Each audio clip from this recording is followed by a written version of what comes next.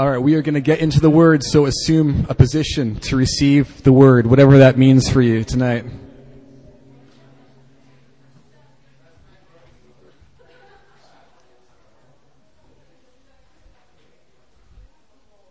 All right, we ready? Ready into the Word tonight? Man, let's do it. Okay. Last week, most of you were here last week, right? Last Friday? Okay. We had the privilege last week of having Dr. Rowe come and speak to us last week, and he's come a couple of times, and I've really been blessed by his ministry here to us in this place.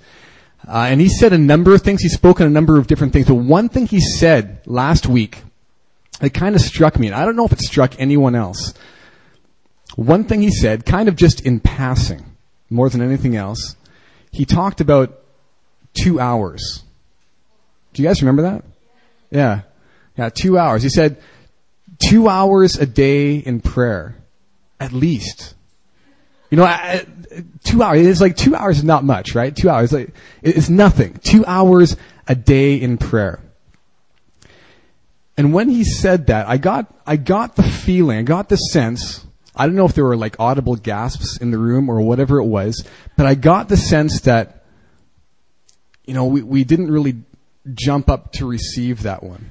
You know, like it wasn't the burning of our heart to just say, yes, that's where I'm at, and if that's not where I'm at, that's where I want to be. But it stuck with me. 2 hours a day in prayer.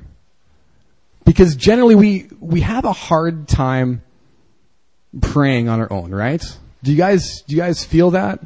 How it's not, I mean, I'm not going to ask if anyone spends 2 hours a day in prayer. You could raise your hand if you want. But I'm guessing, I just got the sense, you know, that most of us aren't really there. And most of us don't really have a sense even for how that's possible. I mean, who prays for 2 hours? I mean, some special people are called to intercede, you know, they're intercessors. That's their calling, and that's what they do. So they pray 2 hours a day or more, 3, 4, 5 hours a day. But everyone? You know, every day? 2 hours a day in prayer? And it's something I've really been sensing is on the Lord's heart for us at New Philly is to grow in our personal prayer lives. To grow in our personal prayer lives. Because I feel at the same time, this is kind of something I think that a lot of people are feeling, that in this season, God desires to grow us deeper. Amen? He desires to grow our roots down deeper. Like trees planted by streams of water that are bearing a whole lot of fruit, right? Right? He wants to grow us deeper. That's on God's heart for us at New Philly. And I can assure you that there is only so deep you can go without cultivating your personal prayer life with the Lord. I can assure you of that tonight. You can grow deep. You can grow in the Lord by like coming to church on Sunday and receiving the Word, you know, and spending time corporately in prayer and corporately in praise. You'll grow that way. That'll happen. But you're not going to grow down deep into the Lord without cultivating that place of intimacy with Him. It just doesn't work that way. You know, it just makes sense, right? You think of human relationships, a marriage. If you got a husband and a wife that aren't consistently communicating with each other, that's going to be a dysfunctional marriage. It's going to break down because there's no communion there. There's no fellowship there. You know, you're not communicating. If you're that way with the Lord, you know, then you can't, you know, mine the depths of the heart of God. You can't find the deep hidden things of God. You can't be steady in your ministry in God. God's calling this church to such wonderful things. We're getting a sense for that. God is calling us to big, big things. And he needs us rooted down deeply in him to accomplish that. It's not going to happen otherwise. It's just not going to. And so tonight I want to just spend a bit of time there talking about prayer. And tonight I just want to talk about one thing really concerning prayer. I want to talk about one thing about who God is and how that relates to prayer. Keep it very simple, just one thing. This truth about God is this: that God is committed to your prayer life. Okay, make sure you got that. That's this whole night. For the message tonight, God is committed to your prayer life. You may not be committed to your prayer life. In all likelihood, we are not very committed to our prayer lives. But God is fully, 100% committed to our prayer lives. God is filled with desire to fellowship with us. He's filled with desire to be with us in the secret place, in that quiet place. He wants it. He wants it really bad. He's totally committed to it. Okay? And when I'm talking about prayer tonight, I'm not primarily talking about intercession or like warring in the Spirit. That's all part of this too. But primarily, I'm just talking about being with God. Fellowshipping with God. You know, being in his presence, gazing upon his beauty, talking to him, listening to him. The heart of God is to fellowship with us in that place. He longs for it. And this is God we're talking about, right? This is Genesis 1 God. This is the creator of the universe, right? The creator of the galaxies, the solar systems, right? The God who speaks these things into existence. By his word they are created. This God who is the fullness of glory, the fullness of love, the fullness of joy, the fullness of peace,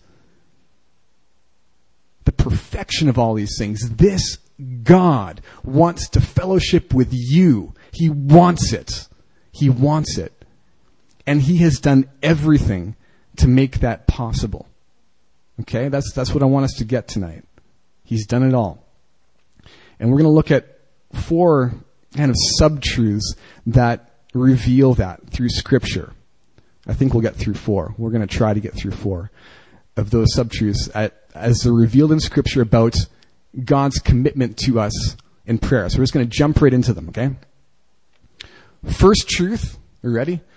First truth about who God is as revealed in Scripture that reveals to us his commitment to us in prayer is that God is your dad. Right?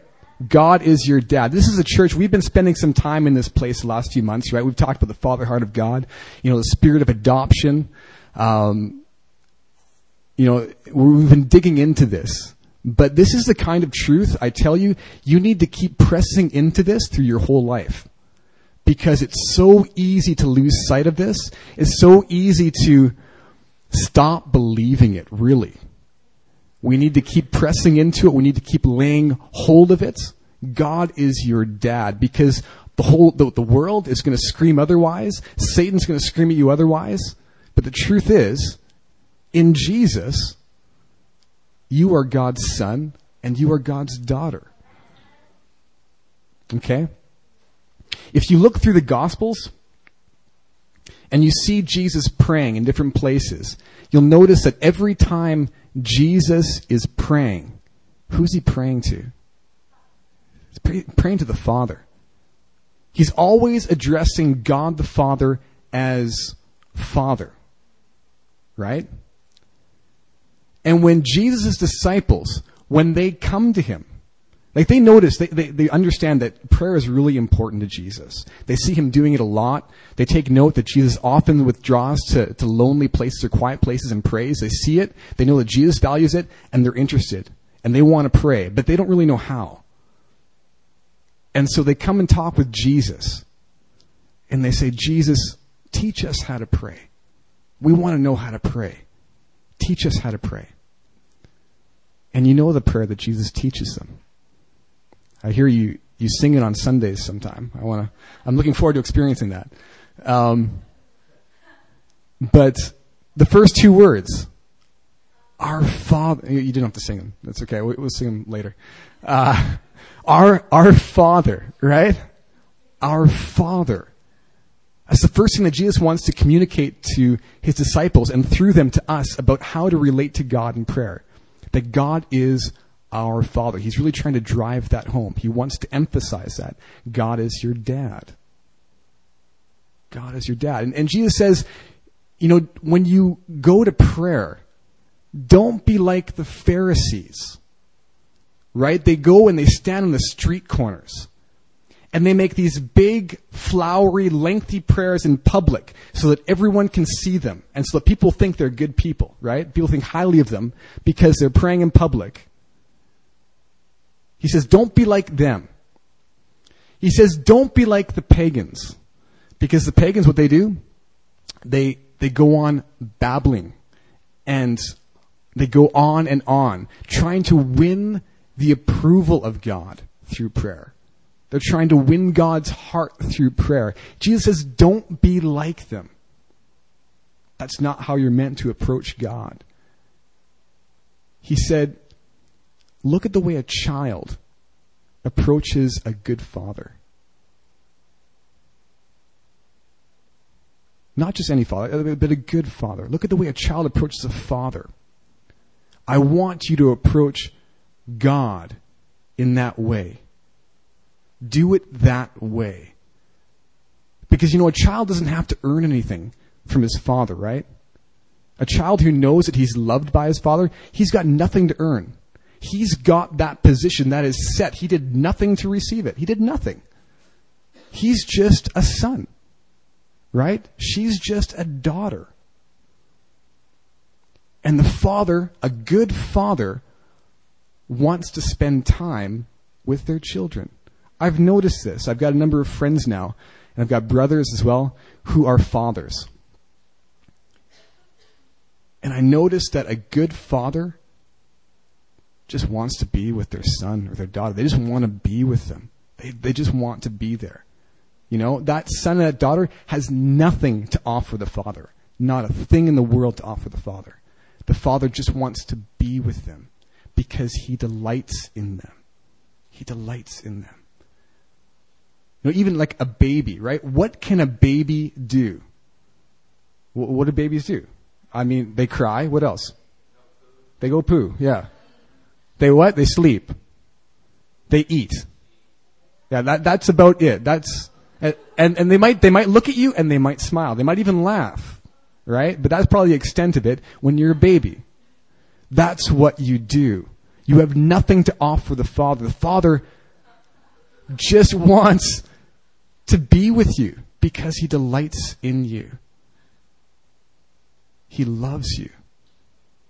He loves you. It says in Luke 11, this really, I love this passage because I think it's so hard to understand.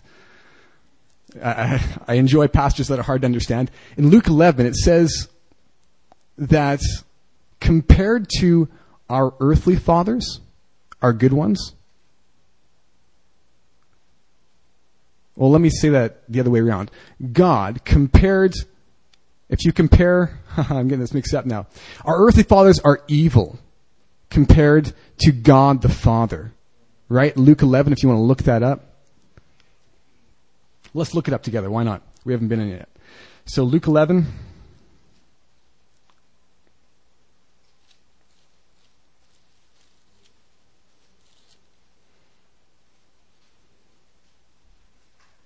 Go to verse 11. Luke 11, verse 11. It says, "What father among you, if his son asks for a fish, will instead of a fish give him a serpent? Or if he asks for an egg, will give him a scorpion? If you then, who are evil, know how to give good gifts to your children, how much more will the Heavenly Father give the Holy Spirit to those who ask? And it says a bunch of things in there, but one thing I want to highlight.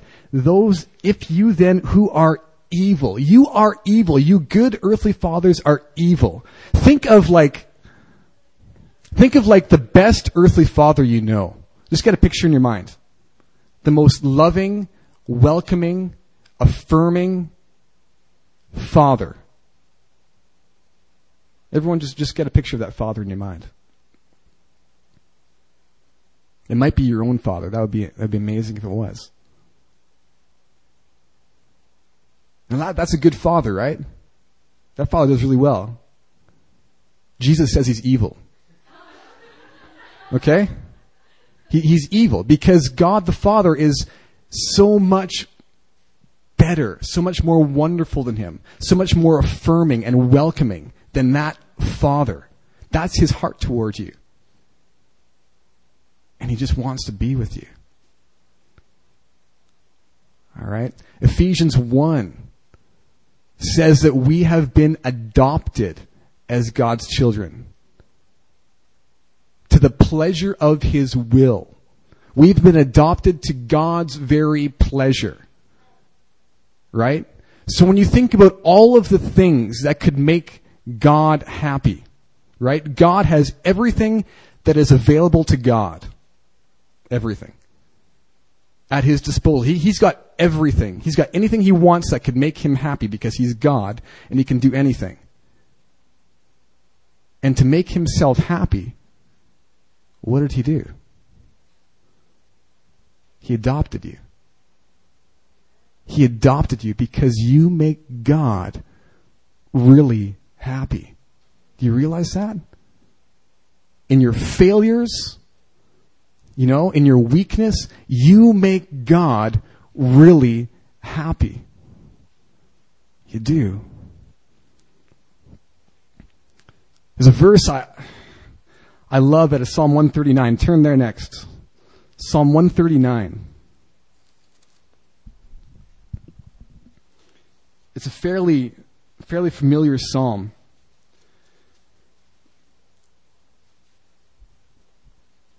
I came across something as we were studying Hebrew last semester. Pastor Marcus and Pastor Myungwa, myself, last semester at school, we were studying Hebrew, and this really blessed me deeply when I saw this. If you go to verse 17, Psalm 139, verse 17. It says in the ESV, "How precious to me are your thoughts, O God. How vast is the sum of them. If I would count them, they are more than the sand. I awake and I am still with you." And when I read this passage in the past, I always kind of thought of this as God's thoughts in general. How precious to me are your thoughts. So God's thoughts, about the church, or God's thoughts about the nations, or whatever it might be. Your thoughts to me, because that's kind of how it looks when you read it, right? How precious to me are your thoughts. God's got lots of thoughts. And they're precious. That's good. That's true. His thoughts are precious. But this word too, how precious to me are your thoughts. In the Hebrew, there are a couple of different ways that you can translate this. It's the word li for you Hebrew scholars out there. I'm sure you remember last semester. But this word can be translated either to or toward. Okay? And the way I read the psalm, the context definitely leans toward the word toward. So read it with that. How precious toward me are your thoughts, O God. How vast is the sum of them. The whole context of the psalm is talking about the way that God views us intimately and his desires for us intimately. Right? And I think the New Living Translation is the only one that I've come across that has a really good translation that way for this. But his thoughts toward you, his thoughts about you are what? more than the sands. More than the sand. His thoughts toward you. You know what God's doing right now? You know what God's doing right now? He's thinking about you. He's thinking about you right now. That's God's heart toward you. He's thinking about G. He's saying, wow, I love G. You know? That's you know, he's just really into G. He is. He's thinking about her. He's delighting in her. He's just, man. And that's the same for all of you, not just G, of course. But God is our dad, and he has set things up in such a way that we would relate to him as Father. Not as a stranger, right? As a perfect, loving, welcoming, affirming Father. The way a child runs to the arms of a father who he fully trusts, you know? That's God's heart toward us. He's committed to our prayer lives. He's made a way for that to happen. Okay? Second thing we see in Scripture about God's commitment toward us in prayer is that through the blood of Jesus, we have full access into the presence of God.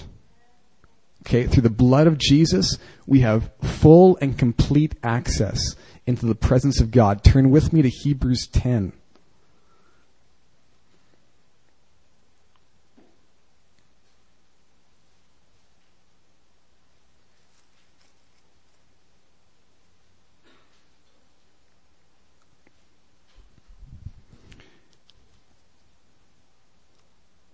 Hebrews 10, we'll look at verse 19.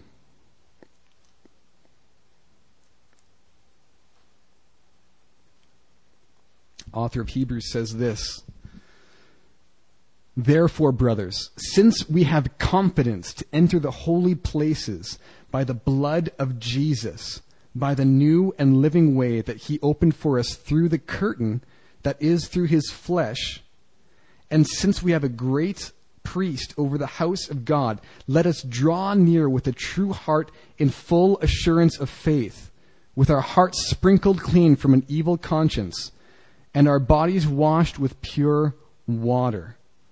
All right, let us draw near.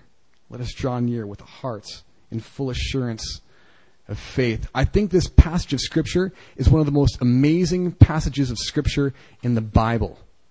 I think it's phenomenal. But we generally look at this passage like 2,000 years on this side of the cross, and we read this and we're like, well, therefore, brothers, since we have confidence to enter the holy places, blood of Jesus, through the curtain, you know, great high priest, let us draw near.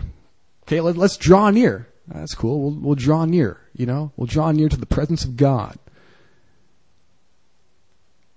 And what we don't realize is that for the original readers of this text, this book was written to Jewish people in the first century. And to these people, this passage would have totally blown their minds. It would have completely blown them away. This would have been revolutionary for them. You got access into the holy places, into the most holy place. You got access. You can go there. They'd think you were crazy unless they understood prophecy properly, right? Because in the Old Testament, this is how it works. Is you've got God dwelling most fully, in a sense, in a place called the Holy of Holies. He dwelt in a special way in this room. This room was in a tent, which was surrounded by a courtyard. The place is called a tabernacle.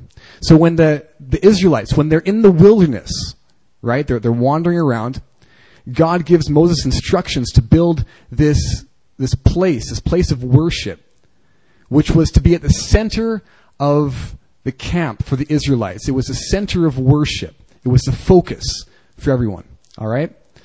And in the courtyard of this place, they had some different things. They had a bronze altar where they offered burnt offerings to God. They had a laver, a place for washing there. And in the kind of the back area of the courtyard, they had a tent. And the tent had 2 rooms. And many of you probably know this. But the front room was called the holy place. And that had, these things like the table of showbread and the golden lampstand. And these images that are ultimately pointing toward Jesus. Okay? And they're objects used for worship. And in the back half of that tent was the most holy place. And what was in there was the Ark of the Covenant. And that's where God dwelt. He chose to dwell in a room in a special way. Okay? And no one could go there. It was too holy. It was too other. It was too holy. There's no word you can use beyond holy to describe that place, right? We're not given a better word for that, right? It was holy. Holy. And no one could go be with God because God is holy, and you can't approach God because you're not holy. You can't. You're compromised. You're a sinner. You're a rebel, right? Only one person could ever go into that place, who was a high priest, and he could only go in one time a year. So one time every year, a guy called the high priest, that's his title, he gets to go into a room to offer sacrifice for the nation, to offer atonement for the whole nation of Israel. He gets to go, he's the only guy. He gets to go in there one time a year and be in the presence of God. And he's got to be careful. Because if he's not careful, he's going to die. God's just going to kill him. He's going to strike him dead right now. Because God is holy.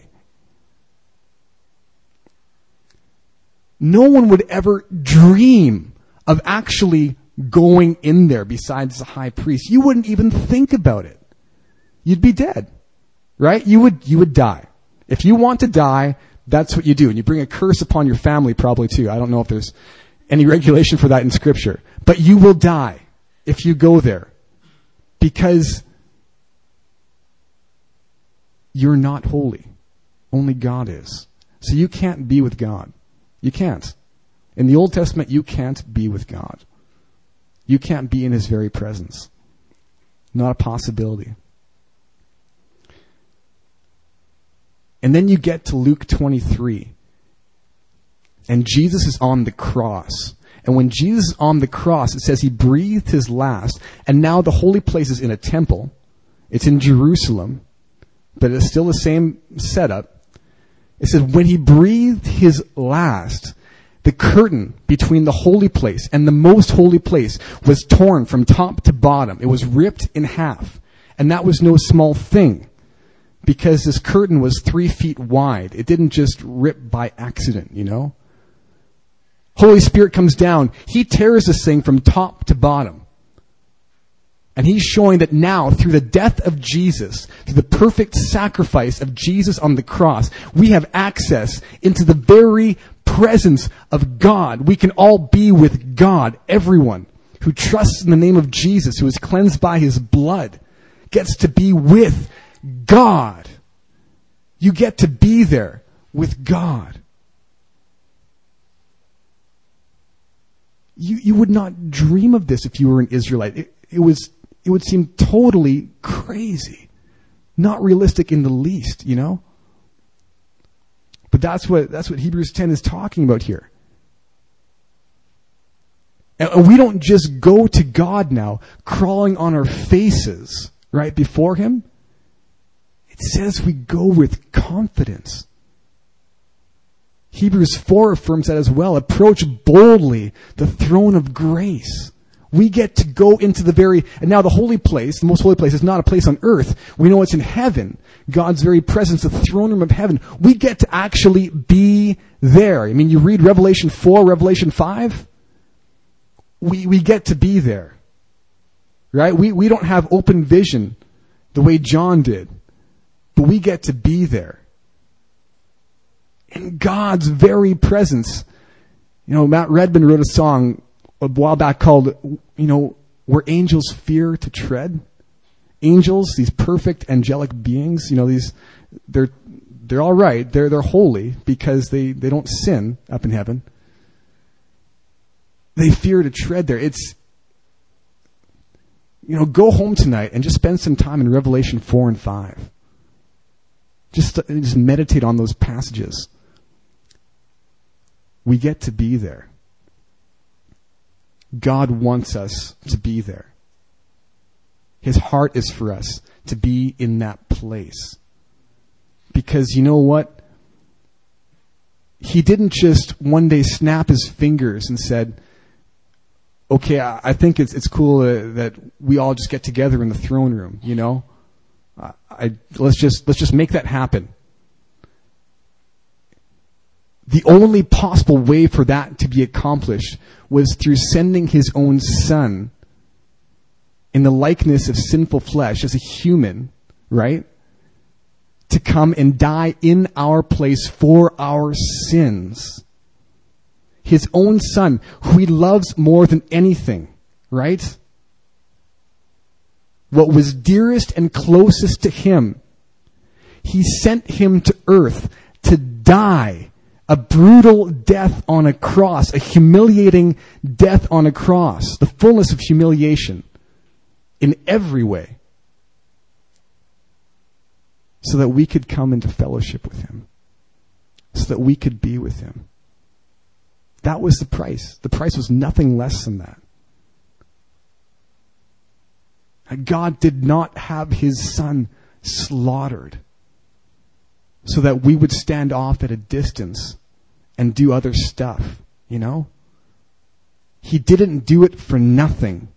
He did it for a specific purpose. He says, these are my children. I choose them. I adopt them. And I need to make a way for them to be with me.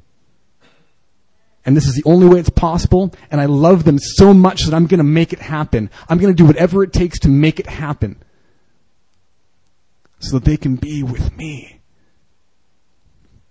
So they can drink deeply of my glory and beauty. So they can be in my presence. All right? It's the second thing, that God has made a way for us to be in his very presence through the blood of his son Jesus. Got a couple more. We'll go through them a bit quicker. Third thing that we learn about God's commitment to us in prayer is that he's given us his very word, right? Like, I think you're all holding a Bible right now. The word of God for us on paper, written down. It says in 2 Timothy 3 that all scripture, all of it, is God-breathed. It's God-breathed, right? This is God's very word to us. His very word to us. He inspired people by his Holy Spirit to put pen to paper so that they would write down the heart of God, so that we would have it available to us, right? Because God knows, it can be hard for us to hear his voice at times. We're growing in that. We're growing to hear the voice of God. But he wants to communicate to us so dearly that he has his words, his very heart, written down in a book for us.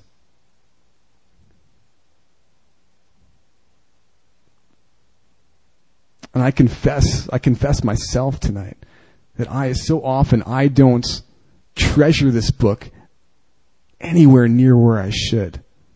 Right? The very word of God. This is no ordinary book. Right? The word of God, sharper than any double-edged sword. Right? Living and active. The word of God. And we go to our local Christian bookstore, we got our selection of 20 different translations of the Bible in our own language, and we just casually pick a couple off the shelf, and we've got our selection at home with 3 or 4 Bibles. We just kind of take one and we flip through it. We spend some time in the Word. But if we really understood what this book is, if we really got it, we would treasure it so richly, so deeply. You know, there are so many places in the world where Bibles are not accessible. There just aren't any. They're not available. And people are thirsting and hungering after the Word, and they want one so badly. A story about a guy named Brother Yun. You guys ever hear of Brother Yun? Probably many of you have. Chinese pastor in House Church, underground church. A number of years ago, he came to Christ in the 70s when he was a teenager. And he came to Christ through witnessing a miraculous healing of his father. The whole family came to Christ. And he heard along the way that the words of God were written down in a book. I mean, they have no background knowledge of Jesus or anything about Christianity or the Bible. They got nothing. He just hears the words of God, the God who rescued his father, who healed him and who rescued his family. His words are written down in a book. And he decided, I need to have one of those books. I need to get one. They exist somewhere. I need to find one. And he set himself to fast and pray. He fasted and prayed. What he did, he had a small bowl of rice. That was his food for 100 days. For 100 days, he did this. He wanted it so badly because the words of Almighty God were written in a book, and I need to have it because God wants to communicate to me, and I want to have that book, right? And finally, after 100 days, a man comes to his house and gives him a Bible. And the man, it turns out later, God had sent that man 3 months earlier, like 10 days into Brother Yun's fast, but that man didn't want to give up his Bible. And God sent him. It was like he took 3 months. It took 3 months to actually get there, so he fasted like 90 days, kind of unnecessarily. But God was pleased with his heart to press into that and to just go with it. All right? And so he gets a Bible and he treasures it. And he doesn't even know how to read very well. The guy, like in rural China, I mean, literacy is not very high. But he needs to learn how to read first. And so he learns how to read, and he goes very slowly through it. And as soon as he can, he starts memorizing the Bible. He starts with Matthew, memorizes the book of Matthew, and just starts preaching that, just reciting it. That's what he does. Because he knows this is the Word of God. It's living and active and has the power to transform lives. God wants to communicate to us so badly that he went to the extent of having his words, his heart, his thoughts written down in a book so that we would have access to it.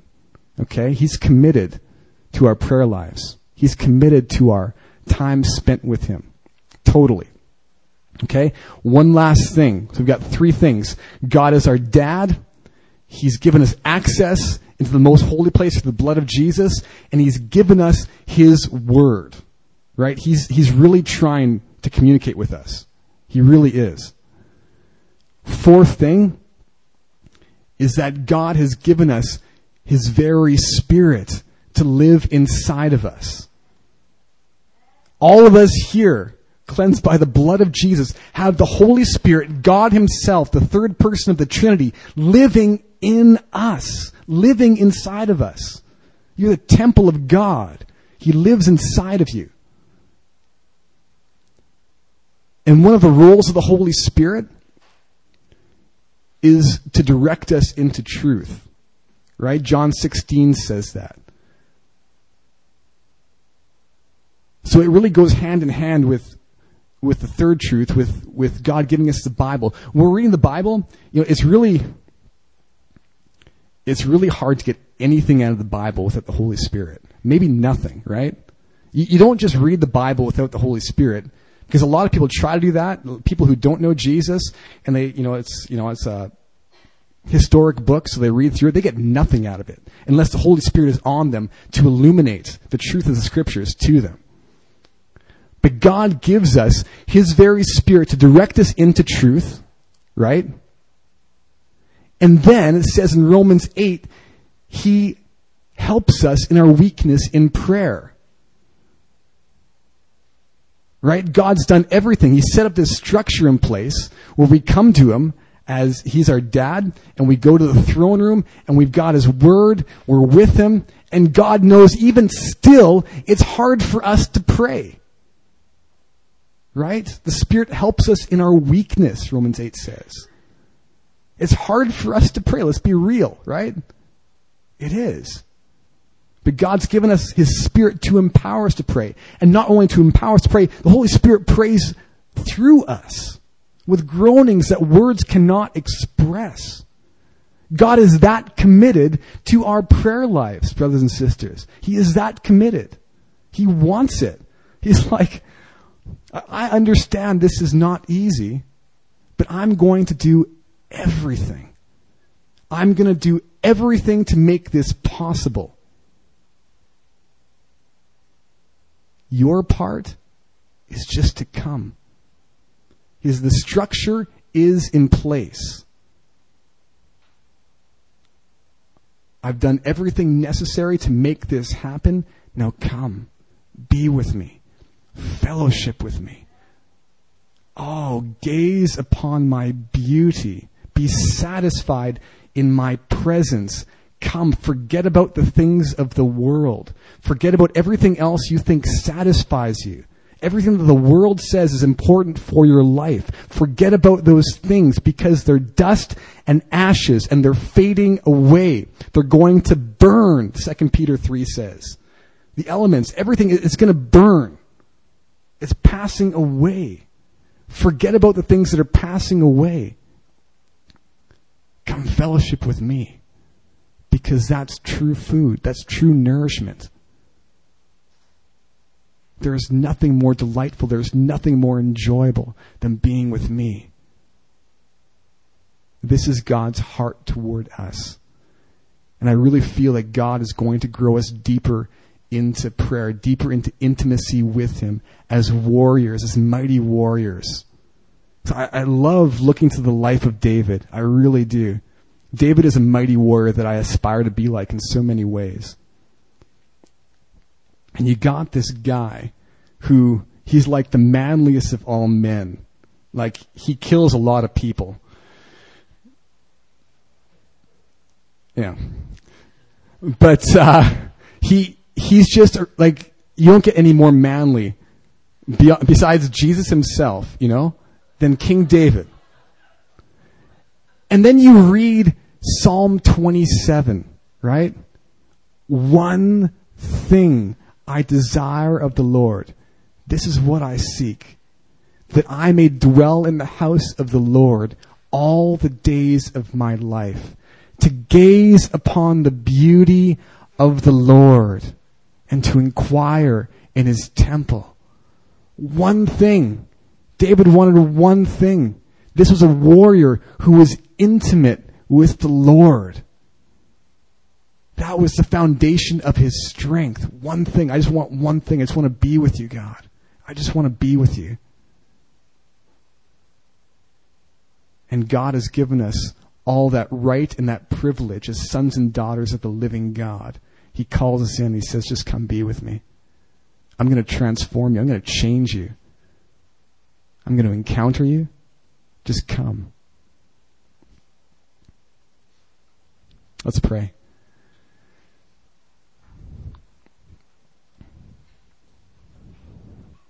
Father, we thank you for being a God who desires to be with us. God, you are not a God who is far off at a distance. You are a God who is here. And you call us to yourself. And you continually communicate to us, God, your longing for us to be with you. God, I pray that you would grow in each one of our hearts a growing thirst and hunger and longing to be with you, God. Yes, wreck us, Lord, from the things of the world that we think satisfy us, Lord, and give us hunger and thirst for what's truly satisfying in you, Lord. Yes, Lord, grant us this by your grace, by your Spirit, that we would grow in love with you, that we would fellowship intimately with you, God. Yes, truly satisfied in you. Yes, God. Yes, that 2 hours a day wouldn't feel like that much, God. But that we would just delight in being with you, Lord. God, we love you. We praise you. We thank you for how you're going to grow us, Lord, in this place, Lord. Oh, we thank you, God. We praise you. We ask these things in Jesus' name. Amen.